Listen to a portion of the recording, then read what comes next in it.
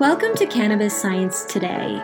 My name is Emily Feda, and I will be your guide as we converse with scientists and physicians to learn more about cannabis as a plant and how it can be used as medicine.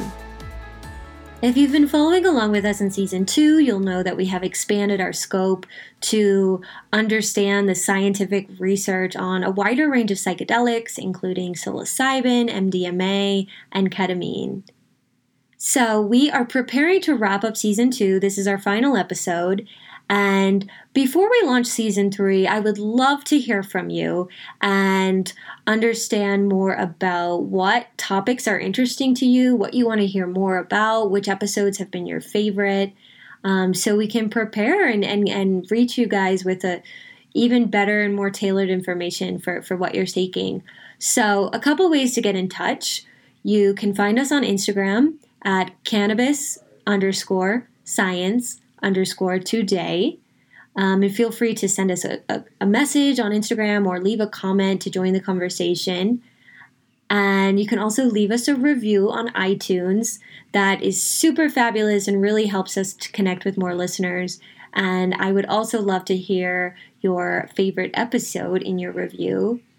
And the final way to get in touch is, especially if you have any particular topics you'd like us to cover or any guest suggestions, is to send me an email at cannabissciencetoday@gmail.com.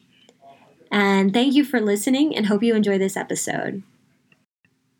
Today we are featuring Dr. Aludari Adumoso, who is a biochemist and the CEO of Zilira Therapeutics. He has over 10 years of experience in pharmaceutical business development and has a PhD in biochemistry and is a World Bank Institute certified public health professional. This episode is all about using cannabis to treat insomnia. We talk about a new formula coming out from Zilira Therapeutics that is designed specifically to treat insomnia. But more generally, we talk about all of the different reasons why we can't sleep, and how different cannabinoids like CBD, THC, and of course CBN, which is one of the most commonly discussed cannabinoids these days. And we talk about how these molecules might all work together to help us get better sleep and treat insomnia. Well, Dr. Aludari, thank you so much for joining us today. And I would love to get started by just hearing more about your scientific journey, your background, and how it led you to your current work with cannabis. Fantastic, Emily. Thank you very much for having me today on the Cannabis Science podcast. Just very quickly, I cut my teeth in traditional bench science. I have a PhD in biochemistry with a focus on molecular medicine and genetics. And sounds like years ago, but I was really focused on subunit vaccine design and the complex, or rather simple, interaction of how we really conceptualize the immune system and its interactions with antigens, both at the immunogenic signal all the way down through the cellular, later cellular hypersensitive responses, which has implications for both suppressive activities as well as hyper-inflammatory responses. So all of that is to say that whether you're looking at a fight response, as in the cases of cancers, or a needed suppression response, as in the case of diseases like diabetes and multiple sclerosis. That platform was quite interesting. But I quickly transitioned to traditional pharmaceutical drug development with a focus on pain management and the expression of our understanding of how we can reduce the dose of specific non-steroidal anti-inflammatories and still have good efficacy. The reason why that was important is because you look at both the renal, the gastrointestinal, and the cardiovascular adverse effects that are related with the use of NSAIDs for pain management, and you realize that it is strongly related to the amount or the dose of the product.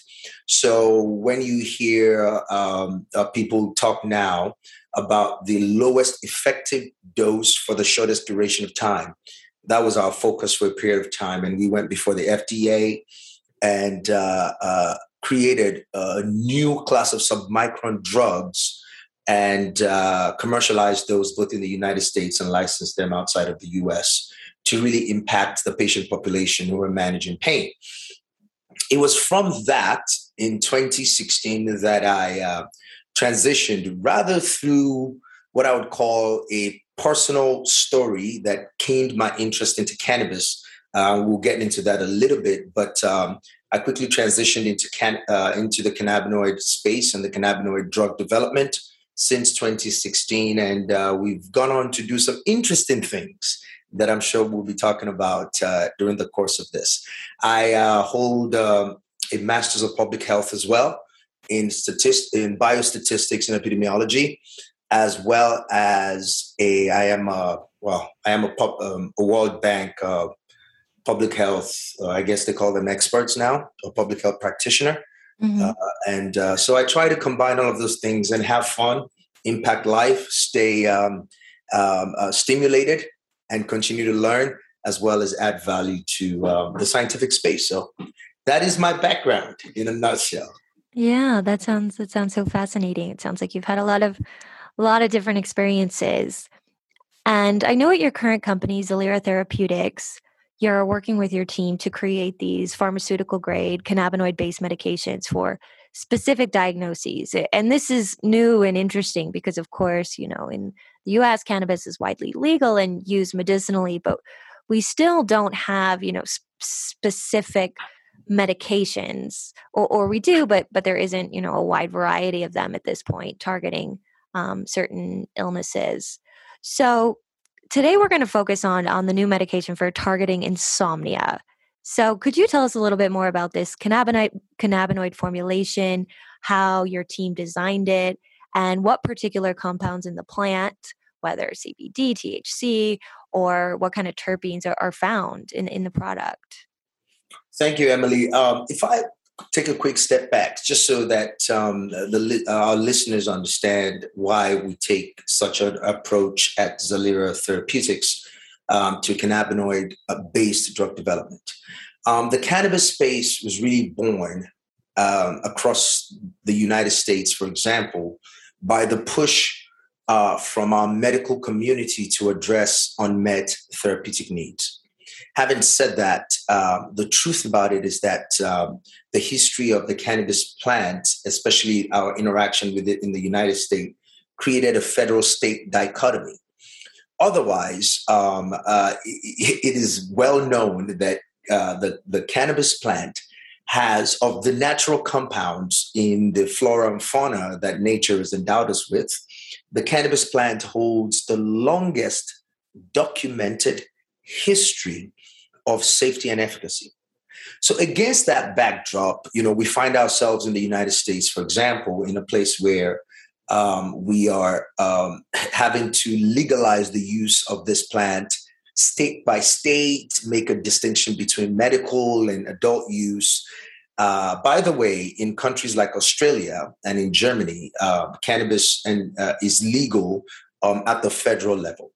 So it is against this backdrop that you think about it and think about the fact that people see this medicine in different forms. The plant, some processed version of the plant, and some, and another one we would say or the third bucket would be formulations based on the cannabinoids and terpenes that are present in that. So with that background in mind, we've always taken the approach that the true medical cannabis or cannabinoid-based medicines will not scale unless the world starts to see products that look like finished pharmaceutical products that they're used to, right? So when you think about that, and you layer that with the prohibition for research that exists in the United States, but is now starting to open up. you will see why there's a need for companies like Zalira Therapeutics to step into that space and work with smart people who have that understanding and can formulate medicines, can scale them up, can engage them in rigorous clinical validation, and can commercialize as well as educate both the patient and the healthcare community. So Zalira, one of our focuses among many others is the unmet need of insomnia. For those that know my personal story, this is a little bit personal to me, but that's a conversation for another time. But at Zalira, we are an Australian-born, publicly traded cannabinoid medical company. We are a quintessential biopharmaceutical company that is focused on creating medicines that address very specific therapeutic unmet needs. One of such is insomnia.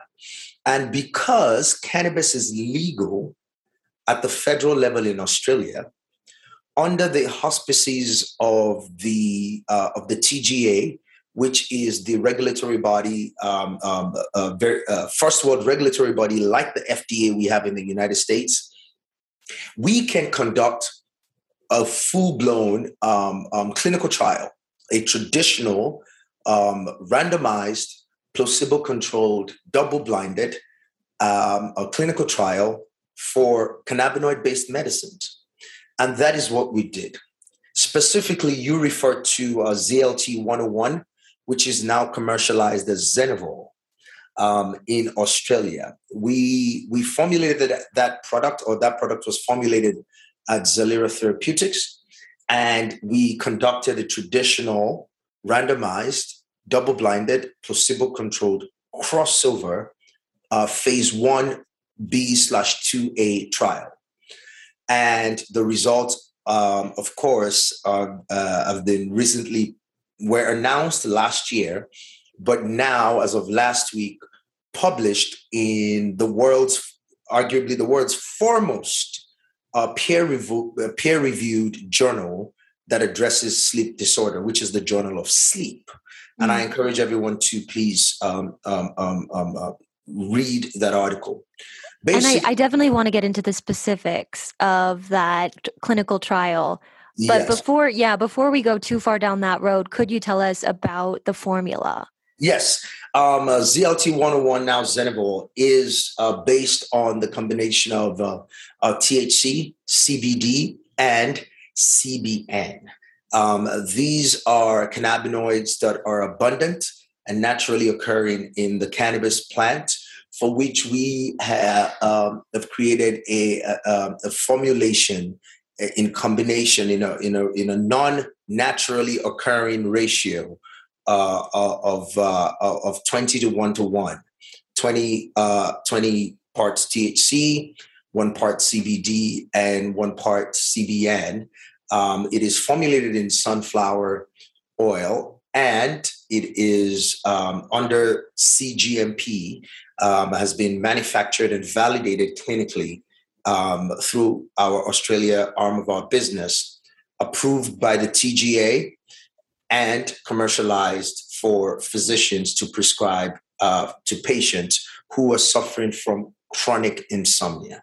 So when you say non-naturally occurring amounts, do you mean that you have just taken the plant and then processed it in a way where each serving size is highly concentrated, giving a patient, a higher amount of CBD and CBN that would be possible when, if they were to just, let's say, smoke the flower? Or do you mean that you're combining different plants, doing different breeding projects behind the scenes? What do you mean by non-naturally occurring?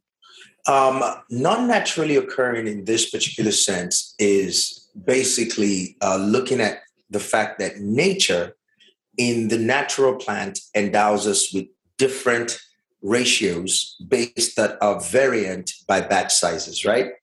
So you grow, say, the Goji Oji plant or the copper cam selected cultivar. And I just use those two as examples. They could be varied. From batch to batch, you have variation. But what makes a drug, a pharmaceutical drug, is that from tablet A to tablet B, or tincture dose A to tincture dose B, it has been clinically validated from batch to batch to be consistent by specification.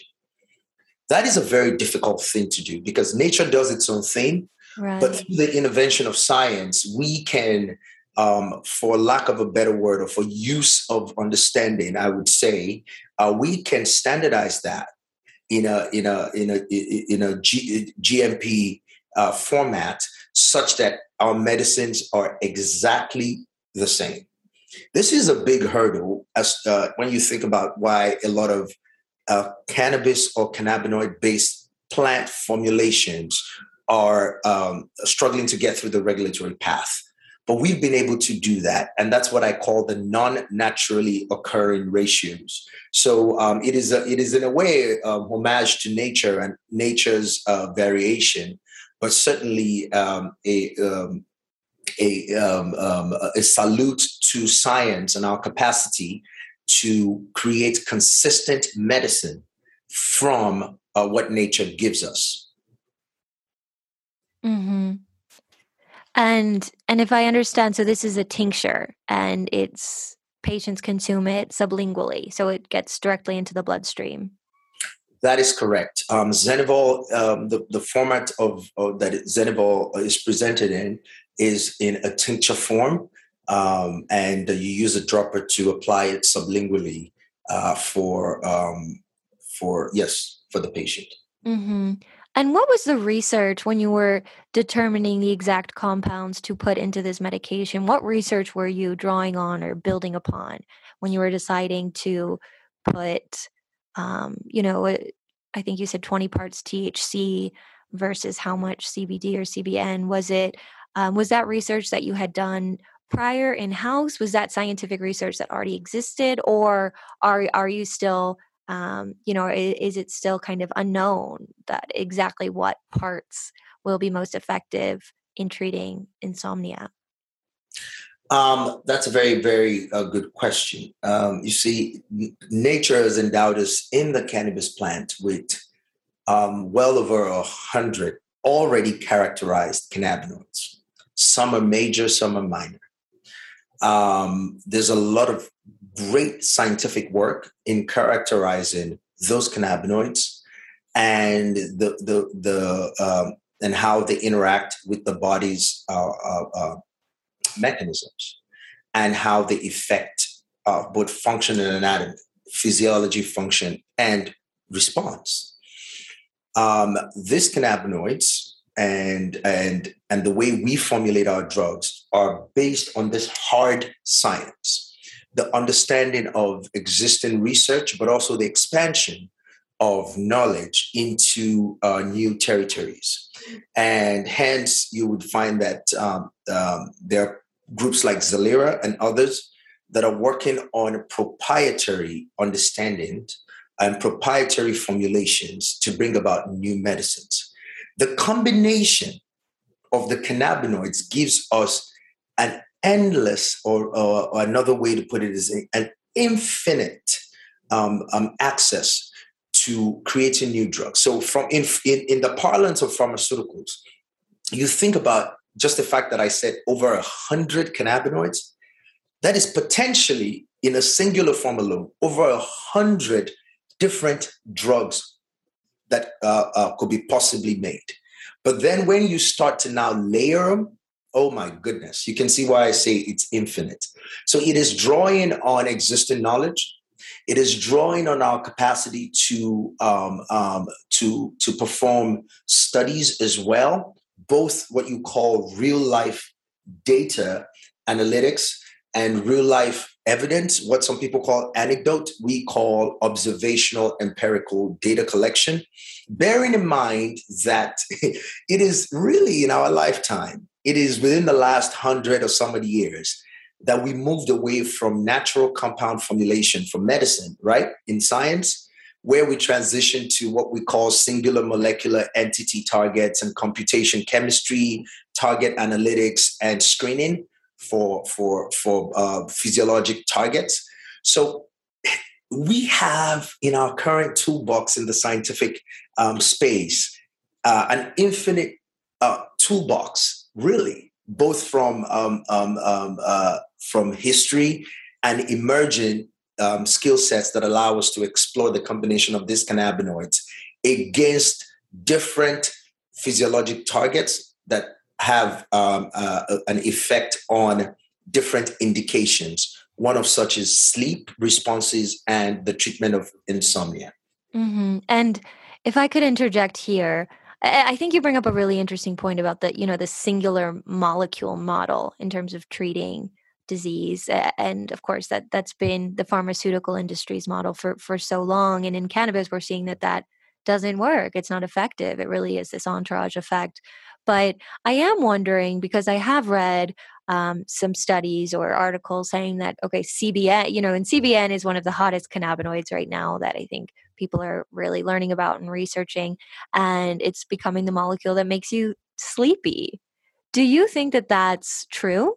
Do you think that these different molecules, because there's so many factors when we're talking about having a restful night's sleep, and we'll get into that, but of course there's the time to falling asleep, there's staying asleep, there's having restful sleep, getting into that REM cycle. Do you think that all of these molecules kind of all work together at all of those different variables and all of those different factors, or do you think they each play a different role? Like maybe CBN is the molecule that does make you sleepy, CBD is I don't know. I'm wondering if you could, just kind of unwind this entourage theory a little bit for us when it comes to specifically discussing insomnia. I'm happy to do that in a few minutes. So, physiologically, or the body is a combination of multiple systems that are modulated and regulated in response to each other. So if you take the response of sleep, for example, it is not a singular activity that happens in a singular organ or organ system or physiologic system, right? It is a combination of multiple systems that are initiated in different parts of the body, and one of those organs is the brain, right? The neurological center of our body. And it then flows down or flows up or flows out, depending on how you choose to see it, through other signaling requests and responses to actually lead to what we know as the phenomenon of sleep.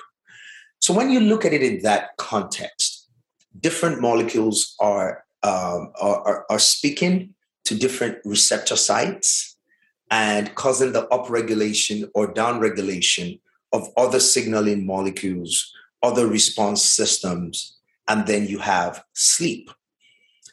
When the natural occurring a step or the natural order is altered, you have an aberration, right?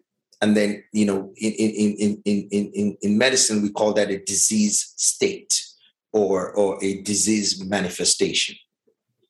The alteration of that itself in sleep, one of the manifestations of that is insomnia. The cannabinoids that we've chosen to include in this particular medicine, for example, again, different combinations, you would find that different formulations could lead us to the same therapeutic effect. But in this particular formulation, we have selected these cannabinoids and made them proprietary because we have an understanding of how they work together to help you get sleep, because insomnia is not just one thing, right? Insomnia is, I call it a sequence of sleep-related disorders.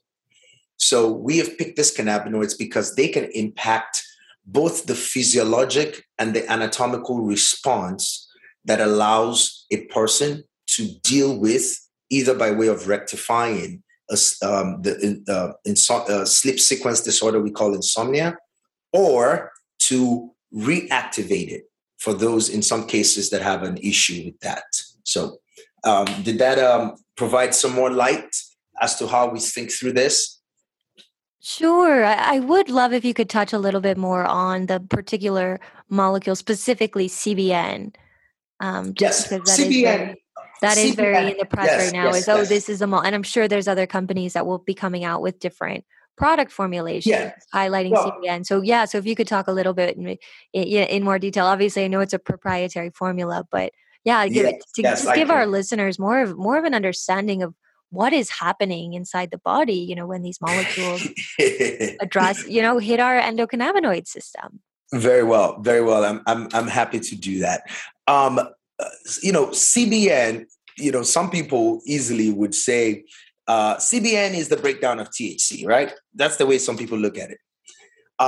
Depending on where you start or where you end your thought about this cannabinoid, I'm going to get into it just very quickly and give us a very, very quick understanding of it. So,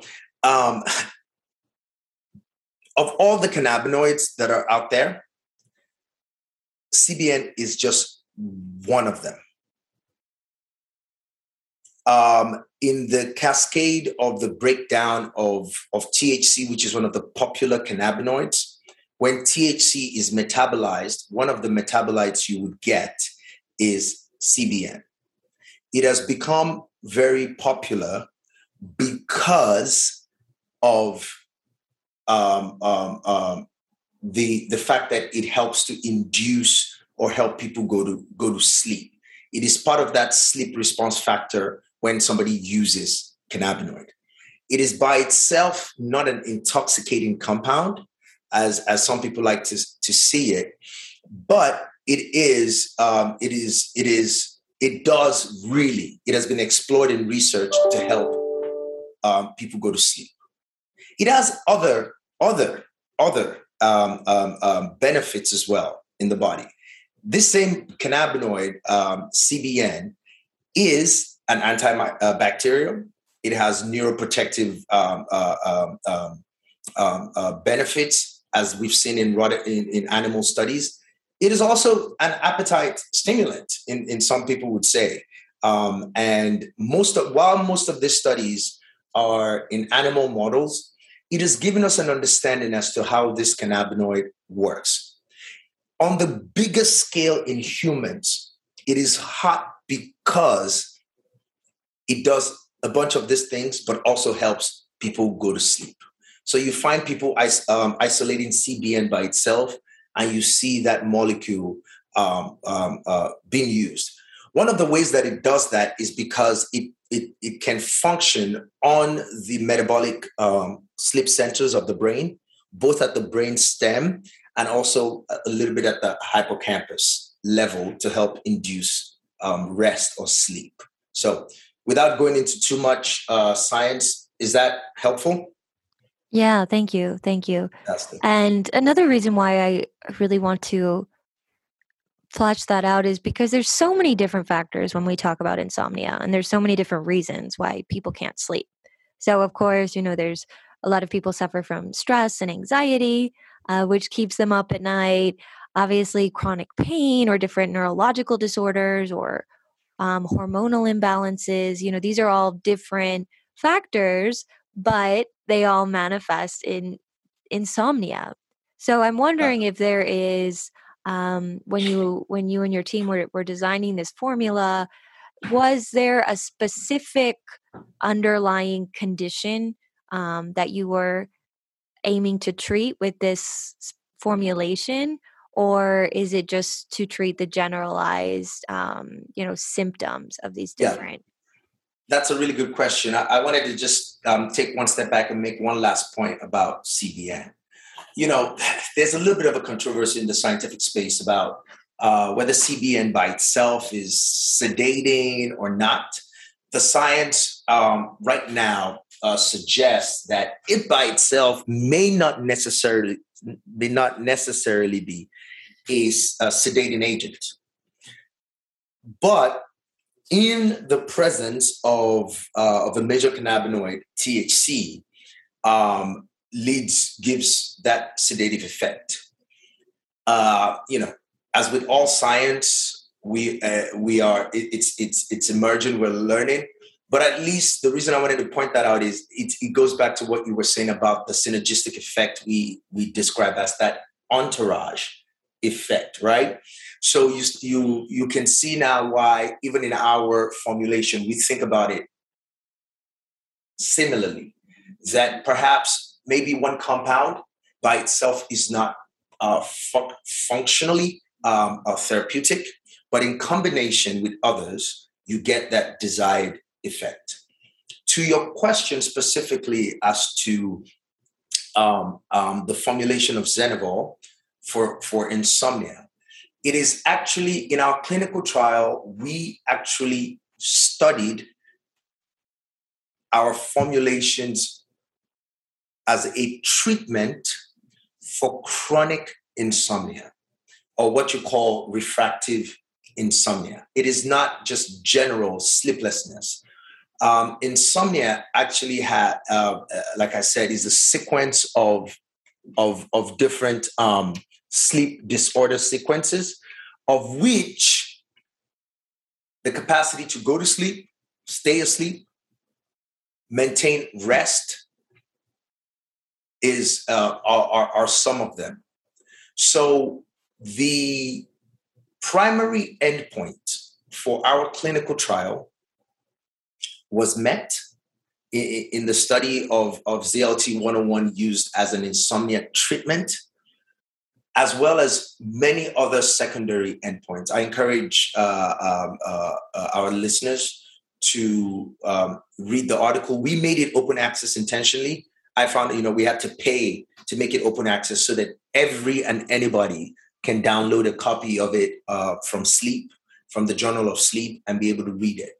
So yes, it was not just general, it was very specific to treating. It is a prescription. Physicians can prescribe it.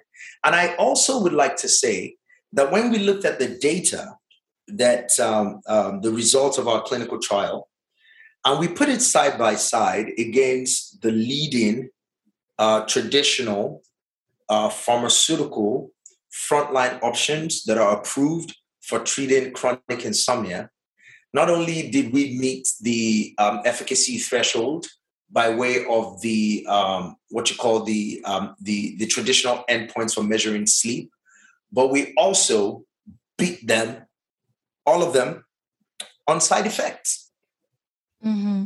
So when you think about that, it is a real testament to the power of the cannabis plant to not only be efficacious in treating specific and in some cases general and universal symptoms, but also the side effect profile is much more tolerable and better in a lot of cases. Okay, so just to summarize before we get into the clinical study, you wouldn't necessarily say that the formula was specifically designed to treat any particular underlying cause of insomnia, but rather the symptoms. It would be, it was formulated to treat the manifestation of clinical insomnia. Okay. So the cause of insomnia is a very, very broad. Of course. Some people have insomnia based on anxiety. Some have it because of metabolic disorders. And, physicians are probably best suited to address the causes of insomnia. But when a patient has been clinically diagnosed with insomnia, or chronic insomnia in this specific case, or what you call retractable insomnia in this case, then this becomes, we hope, eventually a frontline option for treating, just as you would write a prescription for any of the other medicines. Our clinical trial data has shown that it meets, which is the yardstick, right, for getting a drug approved, is it efficacious? Is it safe? And the mechanism by which we do that is through clinical trials. Mm-hmm. So having met let's dive into the clinical trial. Very we can talk about that in detail. So Very well. we've been dancing around it. So, so as I understand, this was a clinical trial performed in Australia, Yes. and 23 patients were treated for 14 nights with the formula, Yes. 14 nights with a placebo, and that was separated by a 1 week washout period. Yes. Okay. So, yeah. So tell me more about the specifics of this study, what you think is important for listeners to know, as well as what you learned. What did you find out from treating these patients with the formula and observing, Very, very the well. different variables related to insomnia? So this was a study really designed to evaluate the safety and the efficacy of this of what we called ZLT-101 at the time, which is a sublingual cannabinoid-based medicine, compared with placebo. Again, in the scientific community, right, the way we get a drug approved or we test a drug is against the placebo, right? Is not, some people always say, why not test it against what is already out there? Well, that is a different kind of study. And we can talk about that at another time, those are called comparative head-to-head studies. But in a traditional clinical trial, you test if you say you got a drug that works for something, the very first thing that is important is it safe? So you typically test that in a phase one-ish, phase two type study with a smaller size population. We have the capacity to be a little creative with the phasing. That's why we call it a phase 1B / a phase 2A, where we can look at multiple endpoints, of which safety is one of them. In this study, we decided to go with the full randomized placebo. So that's one arm, people who get a non-active form of medicine called a placebo, and then the active arm. And then you compare the results using validated tools to determine, and statistical analysis to determine if the effect and responses have met the end points that were set a priori to the study and approved, of course, by protocol. So that is what we did in this case. And I guess, without going too far, you've given sort of the summary of what it was. This is what we found. We found that one, our dosing made sense. We also found that compared to placebo,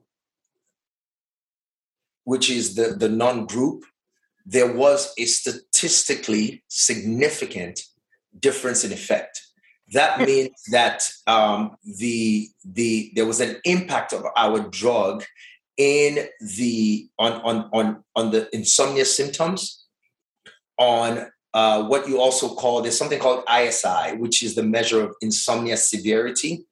I always like to say that is a very interesting one, because ISI is one of the ways we measure the severity of people's insomnia. And a lot of drugs that treat insomnia kind of stay away from that.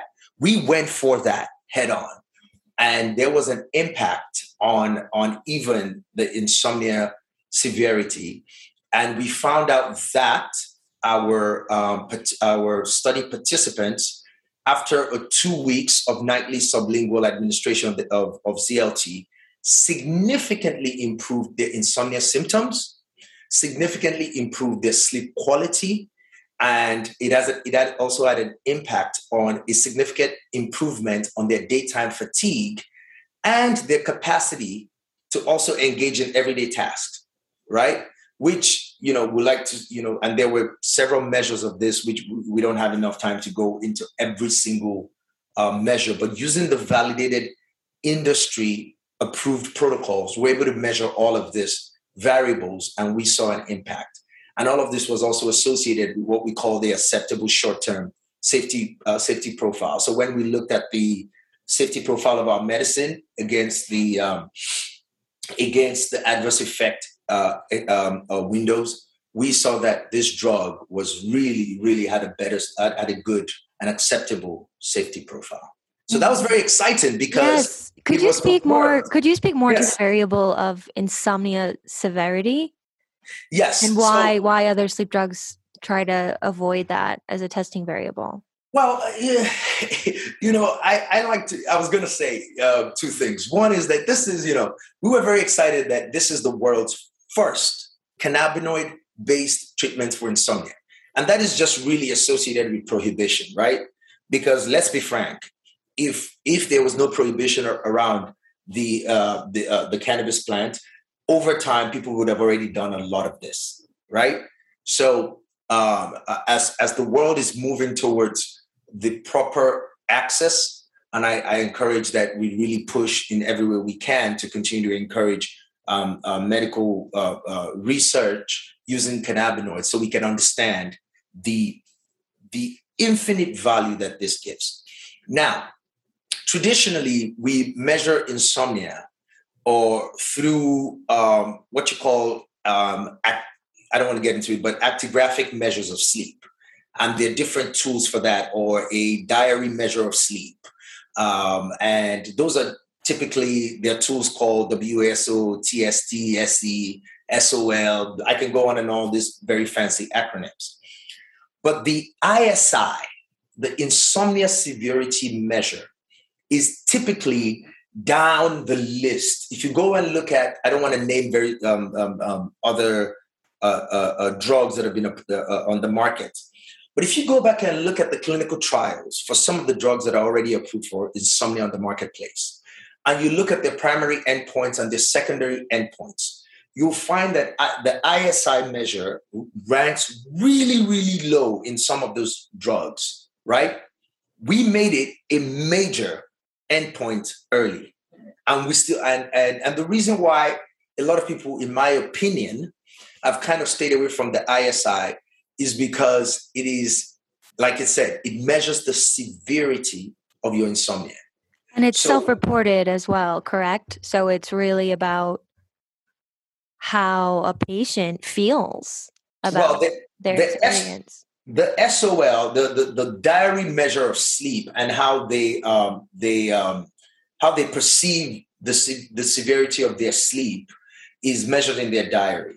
The ISI is a much more stringent, validated measure of sleep than the other measures. So it's not just alone self-reported; it's self-reported against several indications of sleep. I encourage you to go into, if you really want to get more into the ISI measure. But it is one that people have really stayed away from. But we embraced it because like we said, we want to not only address the general symptoms, but once a patient has been clinically diagnosed, is our drug effective against even some of the more severe diagnoses of insomnia? Right. So that was very interesting. We didn't know how it was going to come out, but I'm telling you, we were super excited when we saw that there was a statistical significance in the effect of our drug on patients, and a difference comparing placebo to the comparison group. There was a statistical significant difference in ISI score based on the use of ZLT-101. That was very, very exciting. Yeah, of course. And it is good to have that additional, that additional test to know that this could treat people with the most severe cases of insomnia. The more severe on this. So again, as with every clinical research, Emily, this is a phase 1, phase 2, right? I mean, the next thing people I always preempt this is it gets excited, right? After this, now, we go into a phase 3, a registration path. Those are all things I say, watch this space and see, it will be very interesting to see where we go from here. Mm-hmm. And then in the study as well, that it was reported that there were 40 mild, non-serious adverse events reported, with all but one resolving overnight or soon after waking. So could you describe what these adverse events were and how they were resolved? Well, generally, so the definition so every clinical trial measures what you call adverse events, and there's always a long list: drowsiness, a bunch of stuff. Depending on the trial. What is very interesting is that, it is one more point on that. It is the adverse event profile that we use to determine when we say, oh, a drug is safe, it has met its safety endpoint, or it has not met its safety endpoint. So every drug has adverse event profiles. When you look at the adverse event profile that was associated with our drug and the endpoint, you just said it. We were very excited because one of the ones that is listed on the adverse event profile is, say, dry mouth and drought, and dry mouth was one of the ones, which was resolved. Of course, and that's a very common side effect of cannabis. Exactly. Which was resolved very quickly upon waking up. So okay, just drinking some water. Yeah, so just to give you some context. So okay, I am curious about nightmares, because that has been, for me, I've tried a lot of different sleep aids, melatonin, Ambien, and I've always experienced nightmares on most of those. So was that a side effect of this product at all? And and it also can happen from THC or very vivid dreams. So what did you learn about that? Was not one that you would see. So when you look at the report, our safety profile, you would see a few things. One is that no serious adverse events were reported at any time in the trial. And even what they call the non-serious adverse events, like the one I described as dry mouth, one patient experienced that, which was resolved very, very quickly. And then you can go down the list of the what you call the non-serious adverse events, of which some people would, I guess, if you're talking about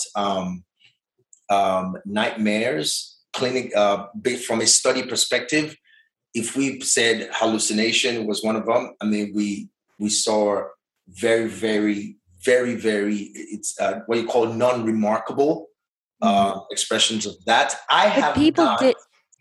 People did report, because of course this product has THC in it, which is psychoactive. So did people report feelings of essentially being high or, visual hallucinations? From this study, and I'm going just based on that, again, it's a study, right? So you have to always go against what was reported. There was no capture of that, or no direct report of that. We do know that because it contains THC causes people to have what you call dizziness, or what you call the psychoactive effect of, I don't want to use street lingo because we're talking about a very specific study here, right? So you go back and look at the report and you say that the most frequent reported adverse events was dry mouth in this study. That is remarkable, that the most reported adverse event was dry mouth, which was just 22% in all events.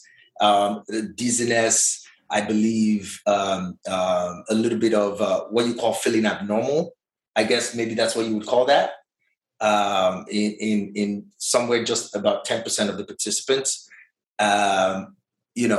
nausea, and it just goes on. It gets smaller from that. So, yeah, it was quite remarkable. But the direct definition of, I felt high, that is not captured in this study. Okay, but it could be a potential effect of the product. As with it just wasn't measured by the study. As with all THC products. Mm-hmm. And do you have intentions or plans to create a product with lower levels of THC? Because of course that is something, not everyone wants to experience those psychoactive effects. Do you think that's possible down the road? All drugs are psychoactive. I'm always very careful to correct that misnomer or that misinformation. All drugs are psychoactive. Every drug is psychoactive, including food as a drug is psychoactive. However, when people talk about THC, as a scientist, I tend to describe, I tend to be very specific and try to stick within the lines of science. THC has a very, very unique effect on different people. And I always encourage people to speak to your physician, speak to your healthcare providers, so that you are not outside of what you call functional use of any drug. So, for example, if you are that's the reason why we have drug-related warnings and labels, right? It says do not operate when, whether you're using an opioid or a pain medicine, they tell you do not operate machinery. I say the same thing for any drug, even those that include THC or CBD. I'd say be very careful, use as recommended, and should you experience any side effect, whether it's mild, non-mild, non-adverse, or adverse, please note it and speak to your healthcare clinician. Of course, of course. And I know it's still pretty early on in this clinical testing, but have you looked or have you studied any potential dependency that patients could experience using this product, or also the possibility to develop a tolerance to it and then, need to use more in order to have the same effect? This particular study was not focused on dependency. Okay. This particular study was not focused on, it was focused mostly on the efficacy, safety, and that safety is associated with tolerance by the definition of tolerance in a clinical setting. And yes, so this drug is tolerable. This drug met its primary endpoint of safety, but also it's the endpoint of efficacy on clinical insomnia. Mm-hmm.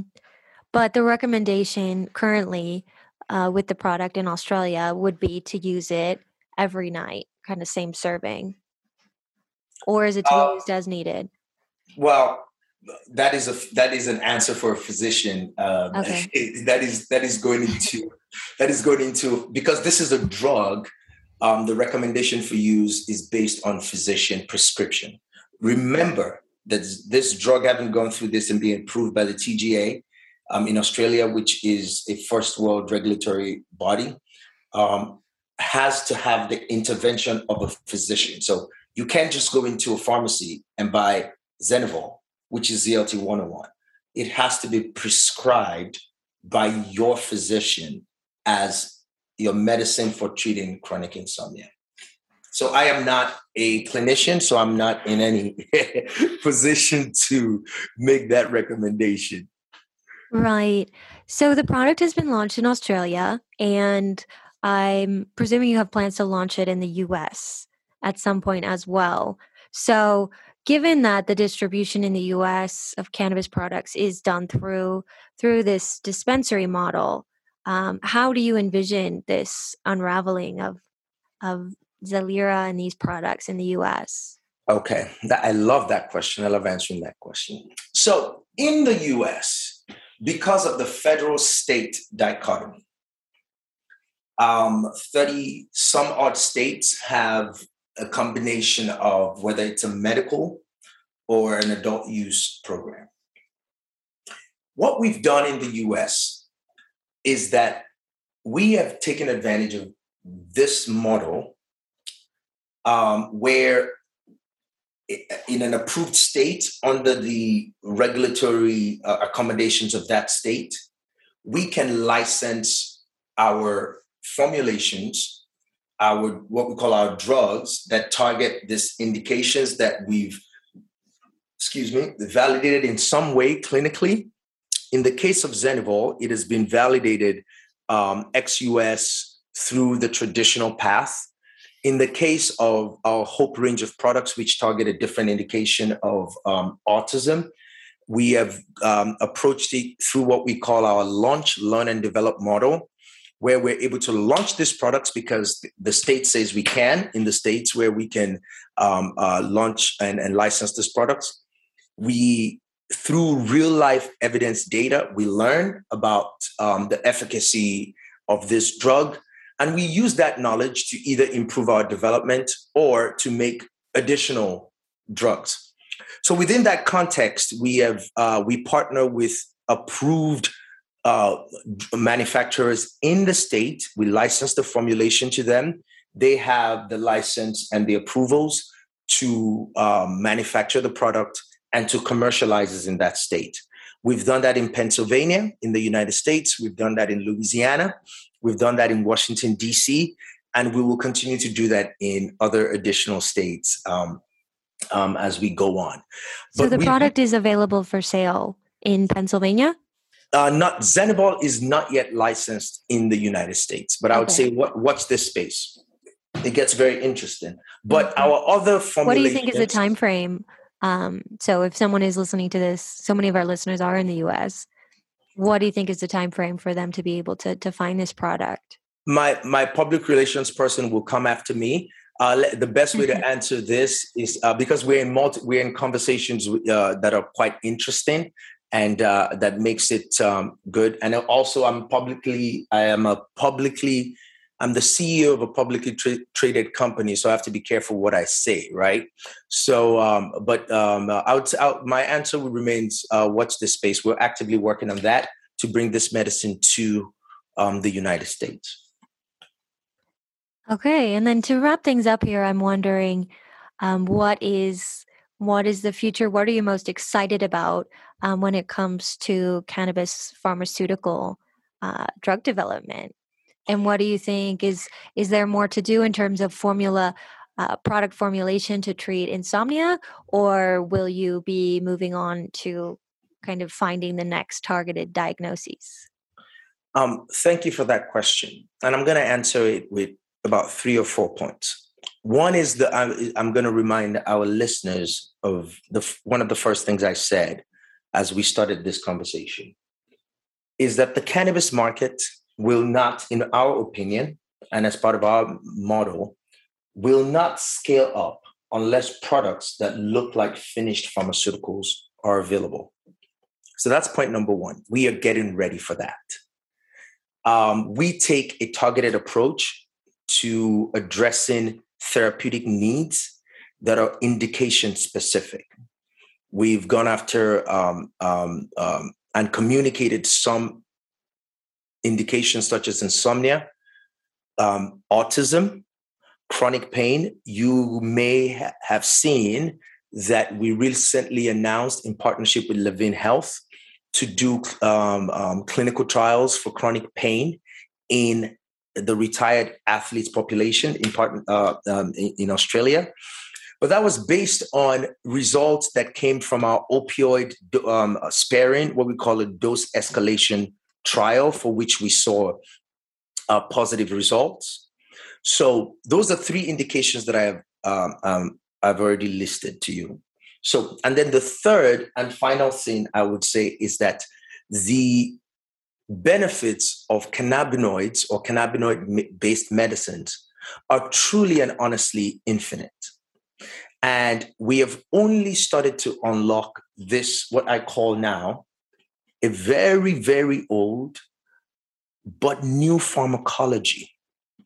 And the world is yet to see, from a quintessential biopharmaceutical perspective, what this plant has in store for multiple indications. For example, in Pennsylvania alone, the state has approved cannabis as effective for 23 different conditions.